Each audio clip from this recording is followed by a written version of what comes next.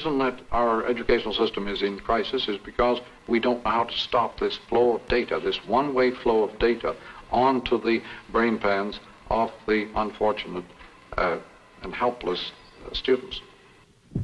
All media or technologies work us over completely. Marshall McLuhan rightly predicted that social media would impact us all to take a major place in our lives. In today's mediated world, there are more messages than he ever could have known.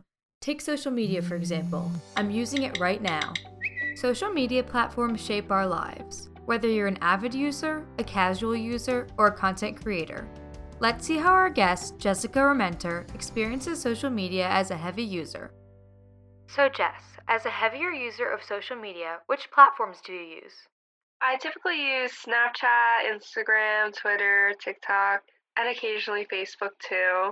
Have you noticed that your screen time increases at all during these past few months? So I actually recently was looking at my screen time, and sometimes I can spend over 30 hours a week on my phone. I didn't even have the app TikTok even a year ago, and now with the pandemic, I've been using it more than ever, and it's my most used app, and sometimes I spend an hours on it. So how do you use social media? Do you post a lot on these different outlets?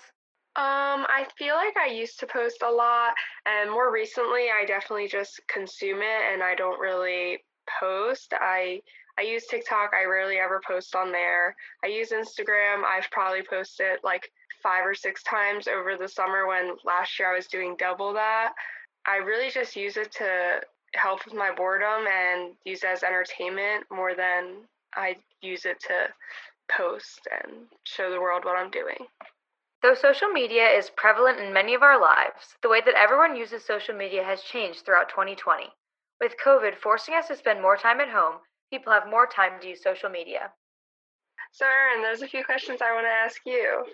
How has your social media use shifted during the pandemic? I think that me and other people have definitely spent a lot more time consuming social media and scrolling through it because we just have more time to spend on it. And I've especially noticed that TikTok has been growing a lot as a platform over this time period. It's become extremely popular with people spending a lot of their time on it. Has the way people post it changed at all?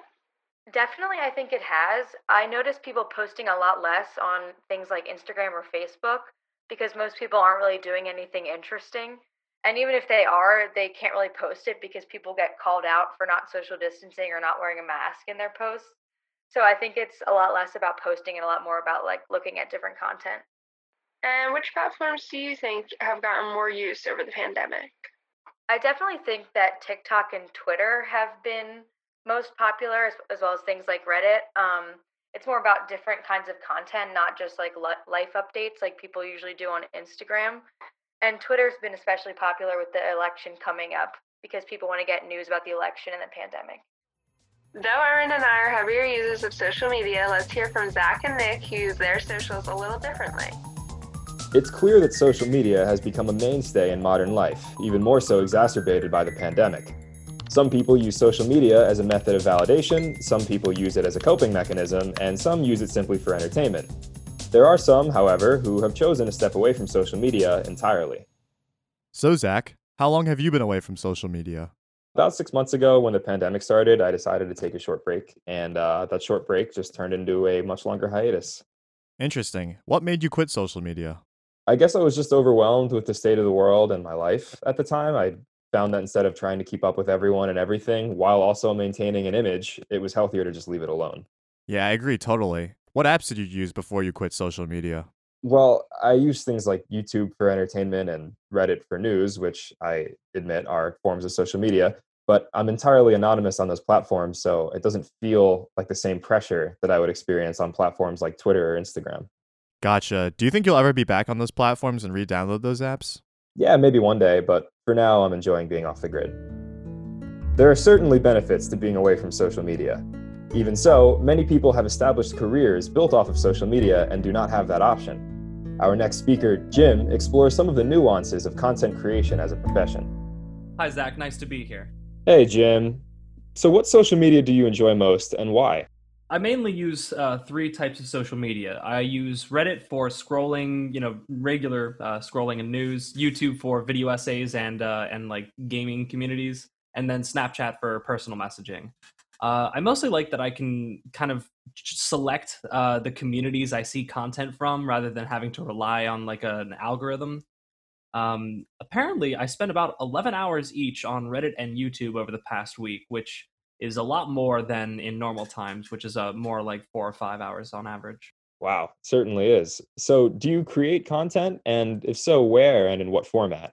So right now, I occasionally use Reddit's public access network feature to live stream, and mainly when I'm on there, I'll either just kind of do a very informal chat kind of Q&A session, and or I will read aloud, just kind of for fun.